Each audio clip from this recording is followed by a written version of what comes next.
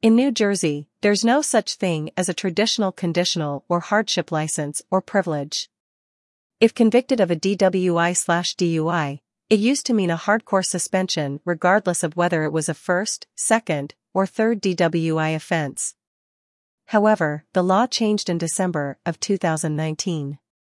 And now if you have a first offense DWI/DUI and a blood alcohol reading of less than 0.15, you'll actually be allowed to install and maintain an ignition interlock device, and once installed, the Department of Motor Vehicles will give you a special interlock license that will allow you to drive without any conditions on time or place during the pendency of the installation requirement. So once the device is actually removed, you'll be able to go back to motor vehicles and get your full regular license without any interlock requirement. So, after 2019, the law, at least as to first offenders, got a lot freer in terms of your ability to drive even after a DWI/DUI conviction.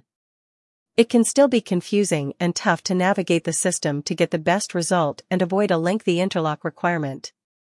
In addition, there are defenses that exist that could save you from the DWI/DUI conviction, and the collateral consequences that go with it altogether.